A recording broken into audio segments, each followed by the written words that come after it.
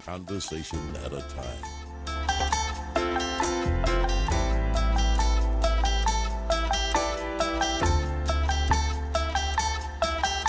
Oh, yeah. Summer breeze all in my mind. Oh, yeah. Summer breeze all in my mind.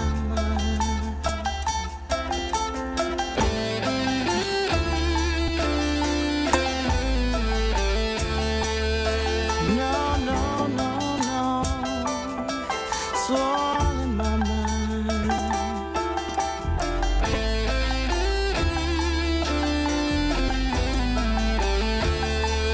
No, no, no, no. It's all in my mind. Summer breeze makes me feel fine, blowing through the jasmine in my mind.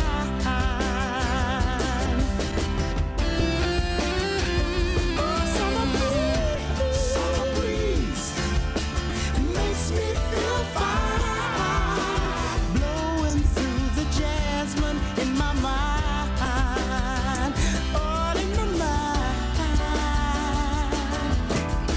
See the curtains hanging in the window in the evening on a Friday night.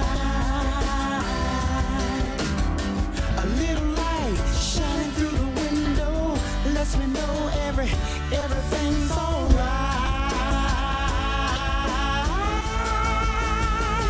Oh, summer,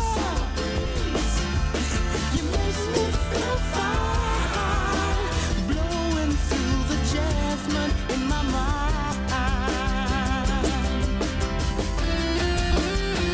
Oh, summer breeze makes me feel fine, blowing through the jasmine in my mind.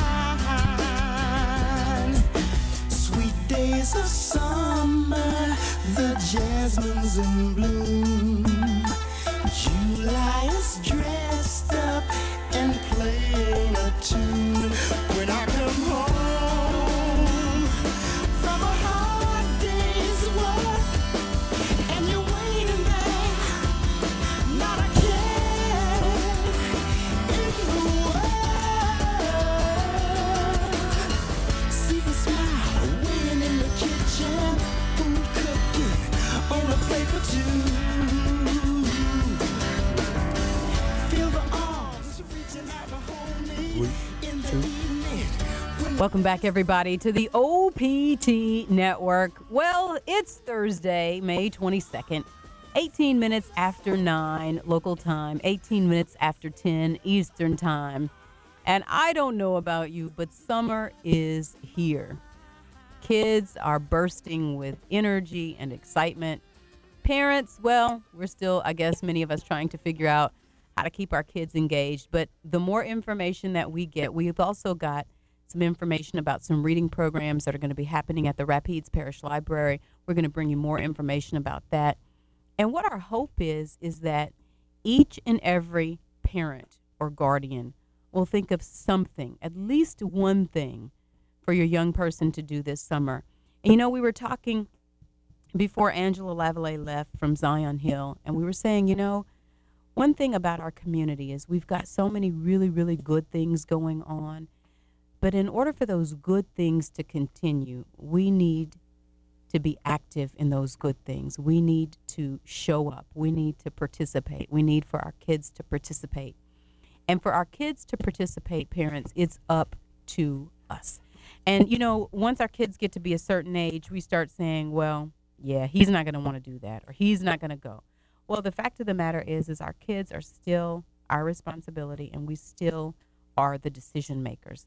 So we can make those decisions, and we know that from our own very limited experience, we only have a few years of experience of parenting, but we know that once we get our young person out and get him involved, he's happy that he got involved. May not be happy going in, But once they get out of their environment from behind the computer screen and the keyboard and playing online with each other instead of actively engaging, they get better. So it's up to us to be the change that we want to see in our kids.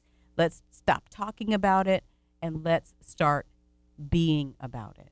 And the only way to do it is do it. The more information, the more flyers, the more phone calls that we get about activities that are going on this summer, we're going to put those out there. DC has been so gracious to extend the invitation to those who will. We'd love to hear about it.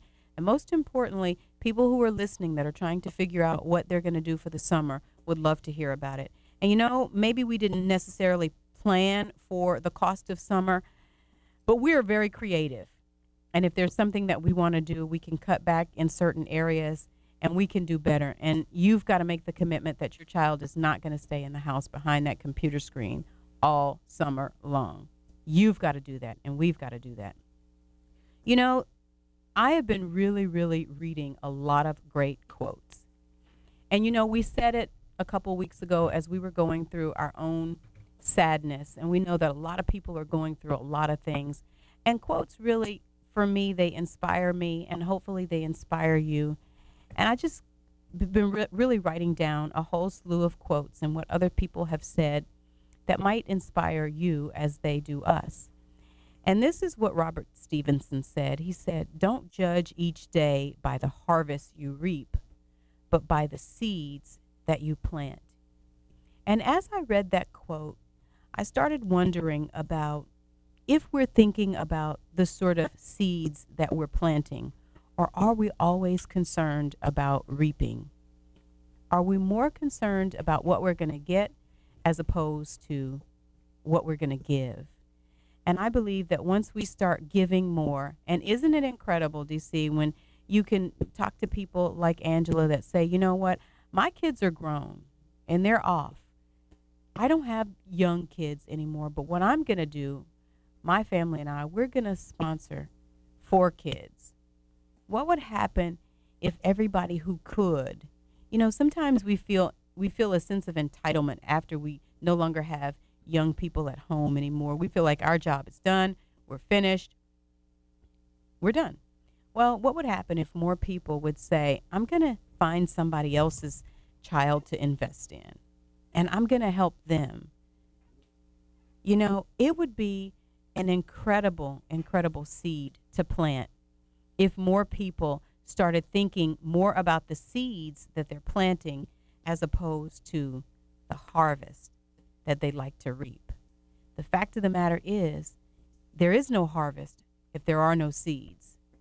So while you're thinking about how you're going to get, you got to find a way to put some seed in the ground. And you know what? If you just look around your community, if you look around organizations, if you look even where you worship at, there's always an opportunity to plant a seed. But if you never use the opportunity to plant the seed, you're going to forever be looking for a harvest that's non-existent. It don't exist for you because you hadn't put anything in the ground. It is a simple principle. You sow seed. And then even when you sow seed, sometimes it takes more time than others for the harvest to get ripe, for it to come up. But one thing is for certain, if you never put the seed in the ground, you won't have to worry about reaping a harvest. So as we move into summer, we're asking each and every person to find some way that you can give back, some way that you can be the change in a young person's life. And if you follow the news and you look at all of the challenges that many of our young people are having, most especially our young men, really, really challenged. We're seeing younger and younger men being incarcerated. We're seeing younger and younger men dying. And it all leads back to something that we're really, really not talking a lot about. It leads back to our kids being idle and the streets being their guide, drugs being their guide, as opposed to people that will step up. And sometimes I know it's hard. We've talked about the village and the village being non-existent because oftentimes younger mothers don't want anyone to really tell their kids what to do. I think it's something that we all need to process, and we all need to make sure that we understand that everybody has a supply. And when you open up to the possibility, it's absolutely endless. You know what DC tells young Deuce all the time? He says, you know what? You know what you know. You don't have to say what you know. Learn to listen. And when you listen for what others know, and listening, we're finding every single morning, it is a skill. And it is a skill that most people don't have. People are just chomping at the bit to jump in. Nobody wants to listen. Everybody wants to jump in and show how wise they are, how smart they are, how much they know, or they just want to steal the words out of someone else's mouth. But you know what? When you listen, when you really, really listen, when you stop and close your mouth and listen, you know what you know, but do you know what someone else knows? That's why it's said that iron sharpens iron. We all need some sharpening.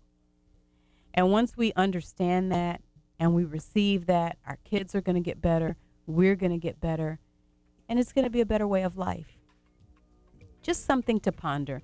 It's just one of those great quotes that I read, and I'll share it again. Don't judge each day by the harvest you reap, but by the seeds that you plant.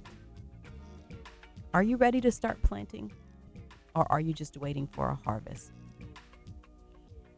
That's the question. I tell you, boy, this week, I don't know about for you, but it has flown by.